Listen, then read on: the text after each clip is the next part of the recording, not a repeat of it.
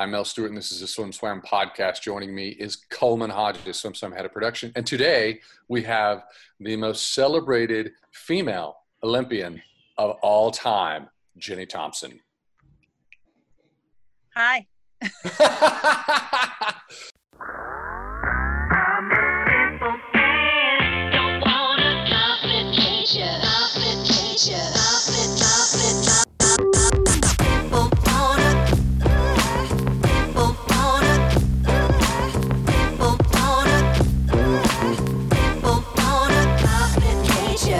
But you're supposed to come in with the big, yeah! Oh, yeah! Hi, everybody. Thanks for coming. Okay, Jenny's in scrubs. Jenny's an anesthesiologist. When I think about you, I think about, a lot of Olympians will, like, they win their medals, and then they hawk those medals, and they create businesses in swimming. Did you hawk yours? Some people change their name to gold medal so that nobody will forget they won a gold medal shamelessly. It's an honor to have you on. Just so we can say in terms of metrics, you have 12 Olympic medals. Your Dara Torres has 12. Natalie has 12, but you have 8 gold medals, and you are the 62nd greatest female athlete of all time, and I'll call BS on that. I think if we slid me too, honestly. Yeah, if we slid your career, who's ever happy with 62nd? Not me. I don't buy it. I think if we slid your career forward in a little bit into the modern era, I think that we would be. I think that it wouldn't be 62nd. I'd be somewhere around top 15 because it's a stunning achievement. Thanks. When I think about you, I think about Eric Heiden, who was such a huge star in the Winter Games and then went on to become a doctor. Have you ever given yourself a break? No, that's probably one of my downfalls. I can't relax very well. I'm in that's my office mate, Dr. Hansen. Hi, Dr. Hansen. Hi. Hi. No, I don't take breaks very easily. No, I didn't think so. So I'm going to say bye, Dr. Hansen. She's leaving now. Bye. So off the top of the show, we want to say this. So you and I were on the Olympic team together in '92, and if you're a '92 Olympian and you're the group Olympians who are jealous of people who won medals and were on Team USA, and you're watching Jenny Thompson going, man, she keeps winning medals. And I'm just sitting here on the couch doing nothing. I just want to say that I'm in that group, and I'm a little bit jealous. No. So let's work through it. Let's work through it. I'd like to go back to '92, and I don't want to be negative, but you are a grown woman, and you can talk about this. '92, there should be an asterisk. I was on that team. There was a lot of drama on that team, and frankly, you were coming into that, and it's like you were one of the most celebrated swimmers since Shirley Babashoff coming into that Olympic Games. And they only drug tested swimmers randomly, 2nd and 4th. They weren't blood testing. They were only doing urine tests. And coming into that Olympics, the expectations, your first one was that it was going to be a lot of gold medals. And to put into context, on the team internally, a lot of people were upset. And true to the concern, within months, 9 of the Chinese national team members tested positive for steroids. There's a question in this. How did you process that? And how did you handle that? That seems so unjust. Going into the 92 games, I had the world record in the 100 freestyle, which I set at the trials. So I was feeling pretty on top of my game. And really, if you were looking at the world rankings, it would be too much of a problem for me if I did the same sort of performance to win the gold medal at the games. And then the Chinese just came out of nowhere. And this, I'm pretty young, 19. I'd never been to the Olympics before. All the media and everything is new to me. And then, so immediately after, so I won the silver medal. Had I tied my best time in the finals, I would have won. So, it was very mixed. Like, where the heck did she come from? But also, I didn't have my best race ever. And then I got drug tested and she did not. So that was very frustrating. I think I even said to the media, why is the gold medalist in the Olympic Games not getting tested? This is ridiculous. Winner takes all for endorsements and all sorts of things. So the gold medalist should be tested. So I don't know how that was perceived. It's hard to know what media is happening right in the moment. I only was just speaking very honestly and earnestly because, that's who I try to be. But at the same time, very proud that I won a silver medal at the Olympic Games. That's a huge achievement, but in the context, it was disappointing. It didn't slow you down. And I can it was hear. Hard. I have to say, as a kid growing up swimming, I would always really frown upon other girls who cried after races. This is an opportunity to improve, figure out what could I do better next time. But like, really, this was the first sobbing in the warm down pool moment that I'd had. And so I also had like 4 more races. I'm not sure exactly how many, but I had relays. I had the 50 free and the 200 free. And so I really had to, pick myself up by my bootstraps. And that was, I did it, but it kind of, was hard to recover from that. It's I mean, I was there. I was among, and we circulated with media. We knew all the reporters, a lot of the reporters that were reporting back then. Some are still reporting today. They're like the historians of our sport. Right. Everybody had lived through 76 or had some sort of an understanding of 76 from the East Germans in that moment. We know they were all cheating. So it wasn't negatively received, but it was sort of it was a gut punch. And but it didn't slow you down. You hit the ground running, and you were a part of the most storied collegiate program in history. Not just aside from your Olympic accolades, greatest female Olympian of all time in swimming. It's you went on and you swam for Stanford. You swept 4 years, and you guys won the team title. You won 19 NC2A titles. Did swimming at Stanford, was that a healing process? Did that kind of bring you back to love for the sport? What was the transition? I never stopped loving the sport until the day I still love it after I retired.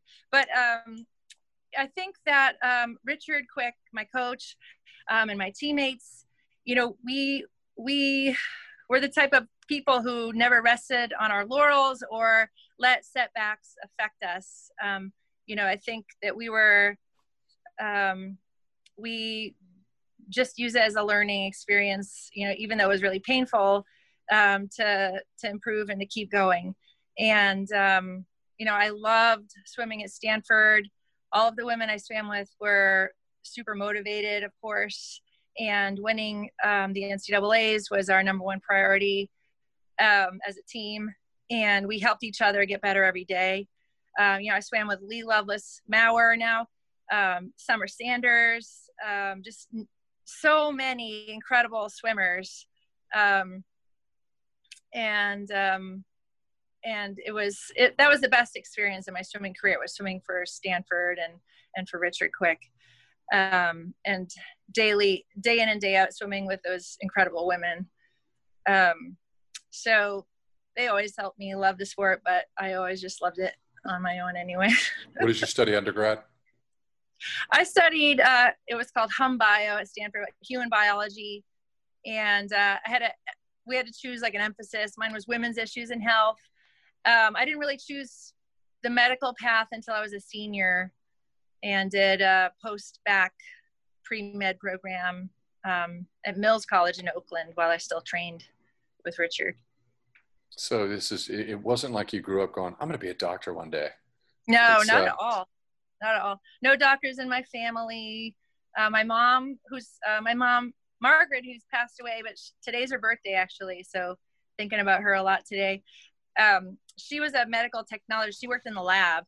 And so that was my only experience, or, family experience with medicine or anything. So I really, I loved health and wellness, and was kind of thinking more holistic kind of Eastern medicine. But then when I was a senior at Stanford, I had a professor who, basically encouraged me, saying you'd be a great doctor. Your personality would suit you for the profession.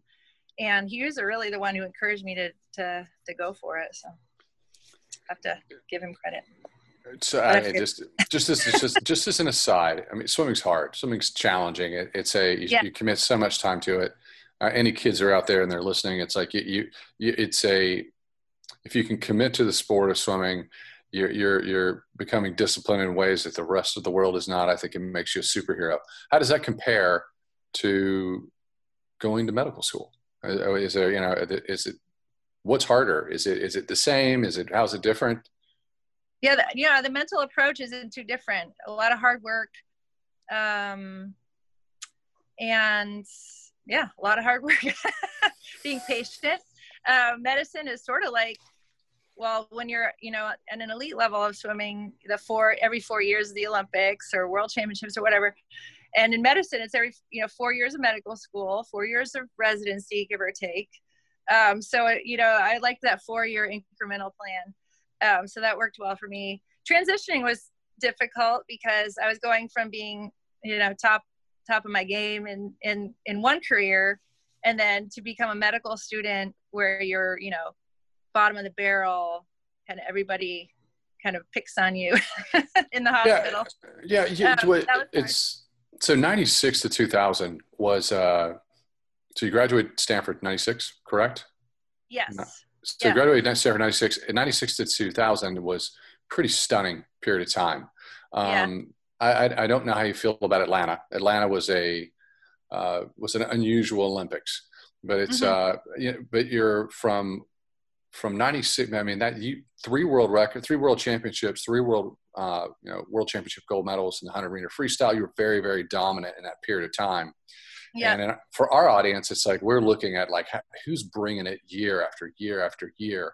And you were that was it. You were a professional at a time when there weren't a lot of pros. You were definitely in the infancy of it. What was the lifestyle like, 96 to 2000, being a pro and like supporting yourself? Yeah, it was great. I loved it. I feel I was so privileged to be able to do what I love and be supported by endorsements with Speedo, Hammer Strength. I mean, I had some smaller ones. Speedo, obviously my biggest supporter and endorser, but it was great. I was doing my pre-med, so I was pretty busy, but to work out in the morning, go out to breakfast, take a nap, I had my studies, so there wasn't always like that, but I loved being a professional swimmer. That was a really great time. It was fun. I was doing a lot of traveling. I was swimming in the European circuit for money, and was able to do some different things. Trained in Australia a couple of years with Gennady Tereski and Alexander Popovs and Michael Klim's coach. So it was how I kept things fresh. I was able to do some different things because I had more time for it. Okay, this podcast is all about you. It's all about you. But tell me, what's Sasha like? Alexander Popov. Oh, Sasha. Yeah. We're not on Sasha level, but he's like, he's very serious. At that time, this is now ages ago. But when I was training there at their sports center, I went over his house, which is cool. I got to meet his wife, and he had a young child at that time. He was a family guy, very close with Gennady, but always, very serious. Not a lot of goofing off with Alex Popov. He was the Russian star, the Russian sprint star. He finally broke Tom Jager's world record in the 50 free that had lasted 12 years in 2000.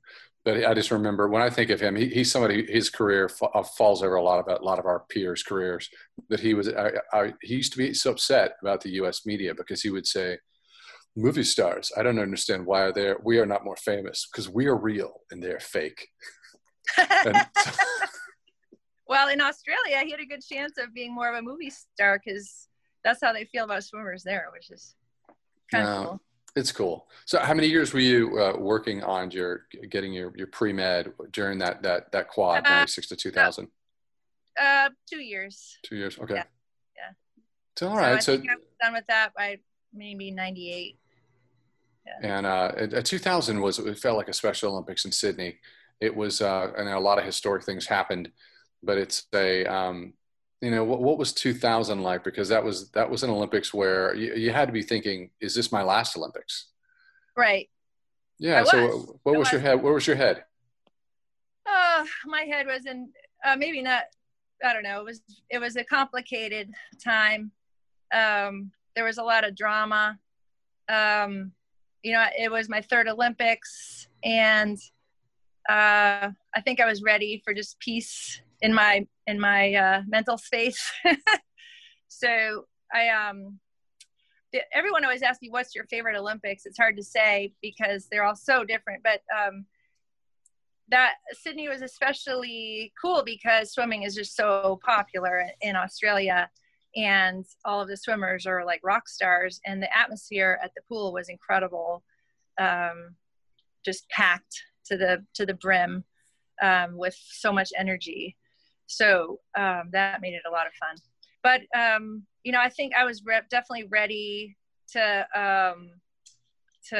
retire after 2000, just because I was kind of mentally drained by everything. And but then, as we know, I went to 2004. So there's wait a second.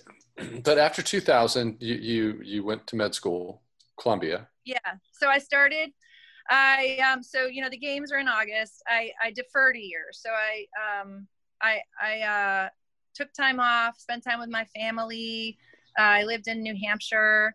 Had just a great, casual lifestyle. I wasn't working. I wasn't doing school. I was just kind of hanging out. And then I started med school in 2001. Wait. We got to stop right there. Yeah, we got to back up. We got to stop right there. We have to back up because I messed up my history. Sorry. Fix your history. Go ahead. Yeah, I got to fix my history. Back up. It was relaxing for like a couple months. I'll say that, after Sydney. And then my mom was diagnosed with cancer. I remember, that's right. It was December of 2000. I was actually living in Australia. I went back after Sydney. I went back because I loved it so much, just to live there for a little bit. And I found out while I was there. So after that, I spent a lot of time with my mom, helping her go to appointments, get her chemotherapy, all of those things. And did that until I started medical school. Yeah, I was going to back up and be like, okay, Jenny Thompson gets a break. What does the break look like? Because swimmers love breaks. And it's, so it sounds like it was a short break. But I was like, to me it was retirement, because I hadn't planned on going back at that point. I was like, okay, I'm on to my new thing. I'm going to, when Sydney ended and before my mom was diagnosed with cancer, I was just ready to chillax and then start med school. I was like, okay, I'm all set. This was great. I loved everything about my career, but I'm ready to move on. You dove into med school. So what I asked you before what that experience was like. Did you have any fear, or did you just go into it like, I'm bulletproof, I got this, I'm so ready for any challenge? I was ready for the challenge. I was looking, I always love challenges. So, I was ready for a full-blown new one. And it certainly provided that. There was many times it was really hard for me. I thought about quitting. After 2.5 years into it, I'm like, okay, I'm paying this out of pocket and I'm already halfway done, so I might as well just get the degree. But I really fell in love with the field I chose. Anesthesiology, it has been really rewarding and fulfilling, and I couldn't be happier now. So I'm really glad that I pushed myself to keep going, even though things during the middle of it, I think, you know, overlay, you know, was my mom was sick and died while I was in medical school. So there was a lot of pain and questioning things. But I'm glad that I finished it through. My dad died in December of 96. And it felt like a dividing line in my life. I think I was depressed for years and years and years. It took years and years and years before I would go a day where I didn't think about him 3 or 4 times. Yeah. But did that have anything? Did that change you? I mean, when did you change your mind and go, you know what, I'm going to compete in 2004? What was the catalyst for that? Yeah. So I started medical school. My mom was in New Hampshire and getting treatments and everything she was doing well. And I just decided the summer after my first year of medical school, I was going to go home, live with her, just get not a medical related job in town, and just spend a lot of time with her. And, you know, Mike Parado and Seacoast Swimming Association, near and dear to my heart. You know, I love Mike. And so spending time with him and the team is like so cathartic and therapeutic for me. And then, you know, he's like, why don't you get in swim? And so, you know, that was also cathartic. And you know, swimming is like my religion. So spending time in the pool, like, helped me deal with stress. Then before I knew it, I was, you know, going to meets with them and competing. And then I went to nationals with them and won. And then by winning nationals, I qualified for like A, B, and C, I think Pan Pacs and world championships, maybe even. And so it was like a snowball. And I think my mom always got so much pleasure and so much, you know, joy out of watching me swim, that part of it was that she got excited about it too. And that, you know, I felt like I was able to give her some joy and something to look forward to through my swimming while she was dealing with such a struggle. Yeah. It's 2004 was a historic Olympics. You're 31. You're the oldest female. Were you the oldest swimmer? You're the oldest female swimmer ever from the United States, correct? In 2004. No, you were the oldest. You were the oldest on the team for sure. Oh yeah. It's I'm not sure. I think Torres is older at the other games. 2000. After that. No, yeah, 2000. Yeah, but that was before. We're not at 2008 yet. That doesn't even matter. Dara, you listening? You don't even matter now. We're in 2004. Okay. No, but it's a historic moment. It's also, it's the birth of Phelps. Did you like pull Phelps aside and go, hey, I got a lot of medals. This is how you do it. I'm going to tell you, here's the Cliff Notes. You got them right here. Did you have that conversation? No, I wasn't really too competitive about how many medals I had. Oh my God. I would have been. It's not about the medals now. It's all about the medals. It's when we were talking to Jenny Thompson. It's all about the medals. 8 gold, 12 total. It was all right. So 2000 was more fun. Athens looked like it kind of was uncomfortable. It looked hot and like uncomfortable. Yeah, it didn't like. I remember, and like, you know, the Olympics, when we travel on a national team travel in between the Olympics can be very comfortable and it's kind of easy. And then you go to the Olympics, and I always feel like Olympics is sort of the Olympics is harder. The Olympic Village, it just seems like it's not as comfortable. It's not as comfortable. It's more, the accommodations usually are not soundproof. Roommates. It's fun and interesting, but it makes it hard on different levels.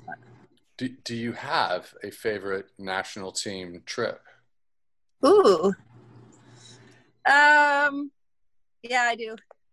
So, Can you share publicly why it was your favorite national team trip?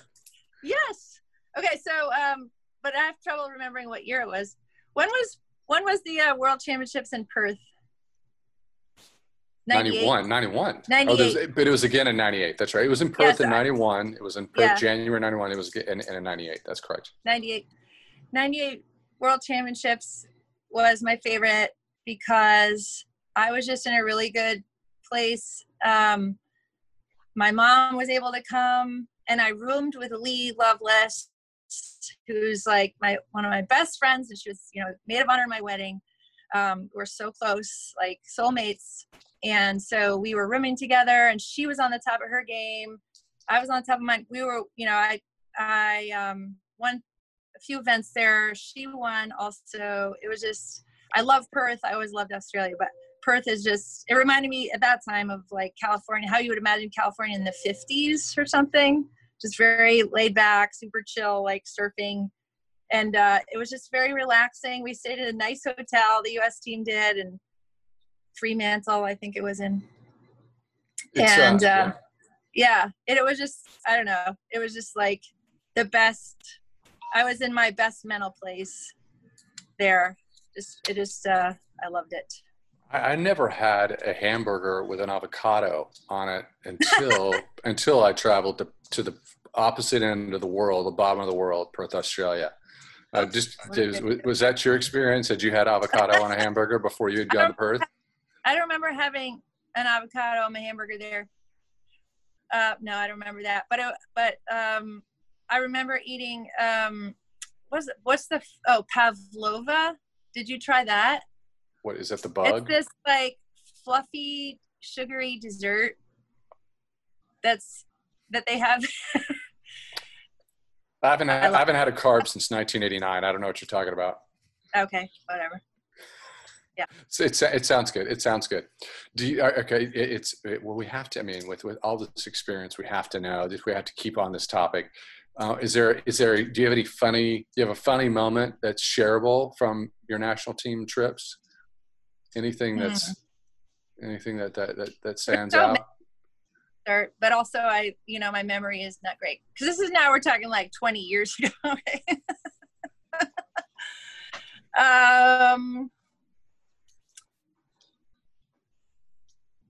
There was a Pan Pacifics trip where Richard, oh God, why are you asking me to remember things?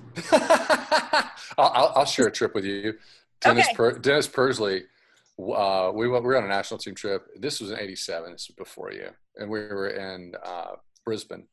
And Persley, and we had a week after the meet in Sydney. Like we had flights back, and it was like 7 days later after the meet was over to save money. I guess the flights were cheaper. So national team director Dennis Persley is like traveling through Australia or going to Guam to look at a training camp. And we're there with Styx. We're on Ballatory. And it was 7 days of way, way, way too much fun. I'll leave it there.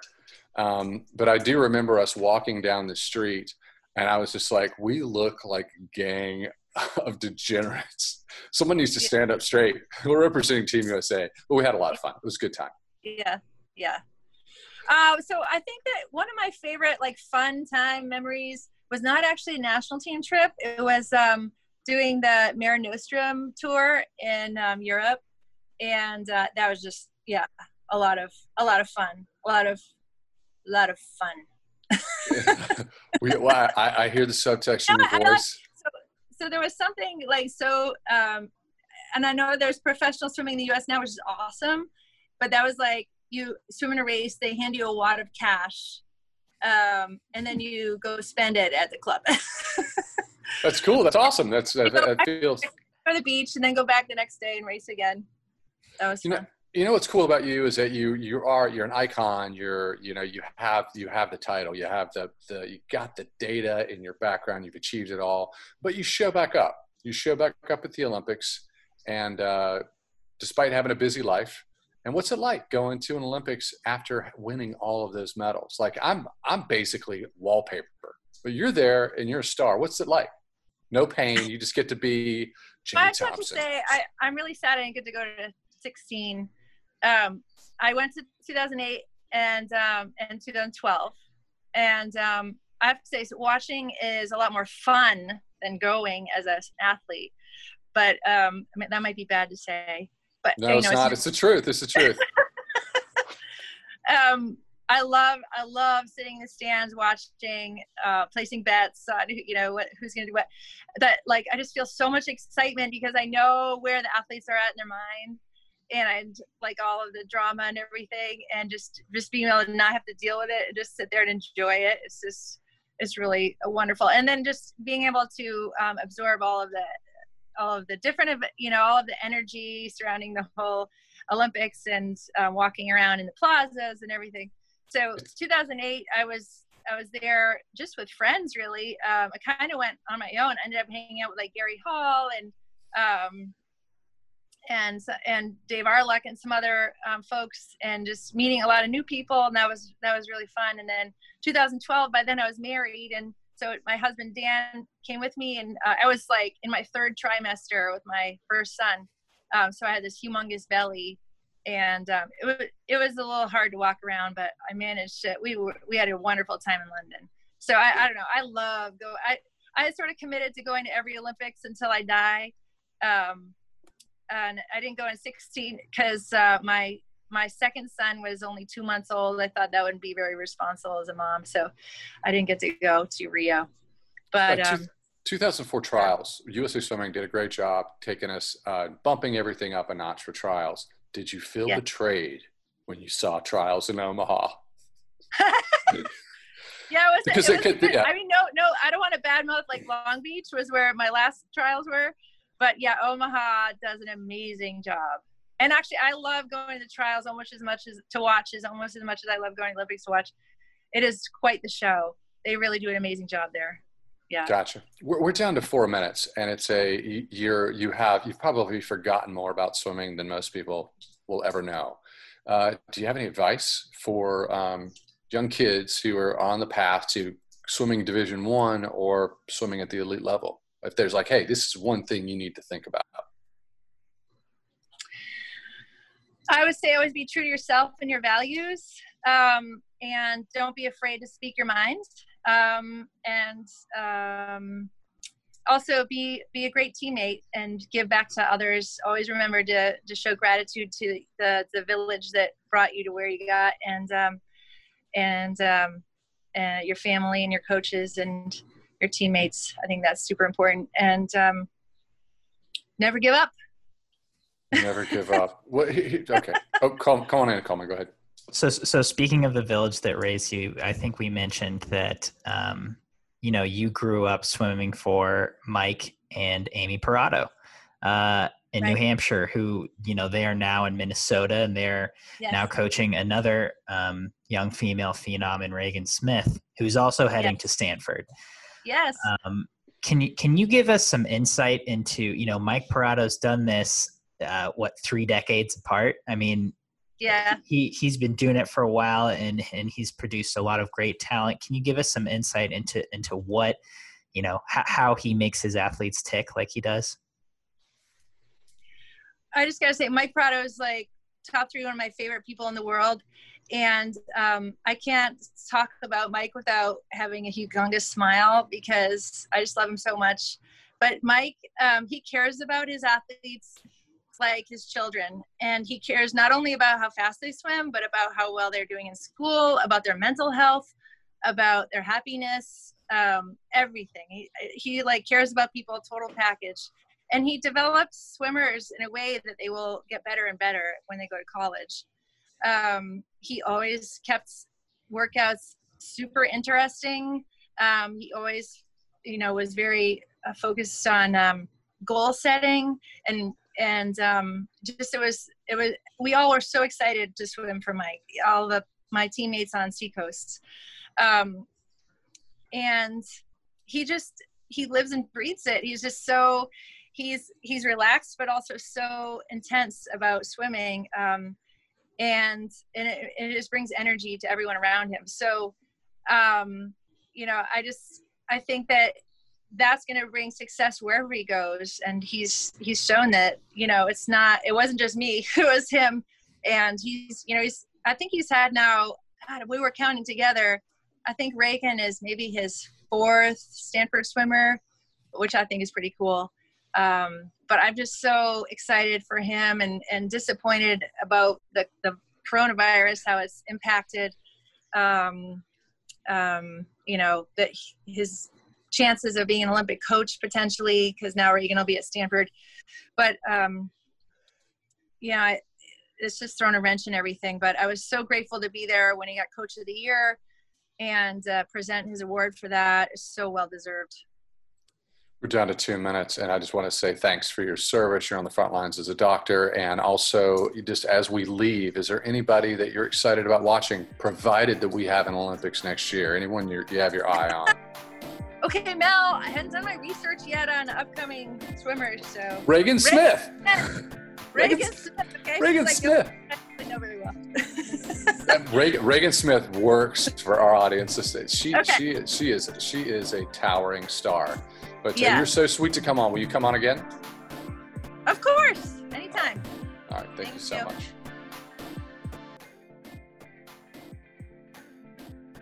You've been listening to the SwimSwam podcast. Stay tuned for new episodes every week. You can take SwimSwam podcast on the go by subscribing on your favorite podcast platform. Look for links in the description below, and be sure to subscribe to our YouTube channel for more videos as well.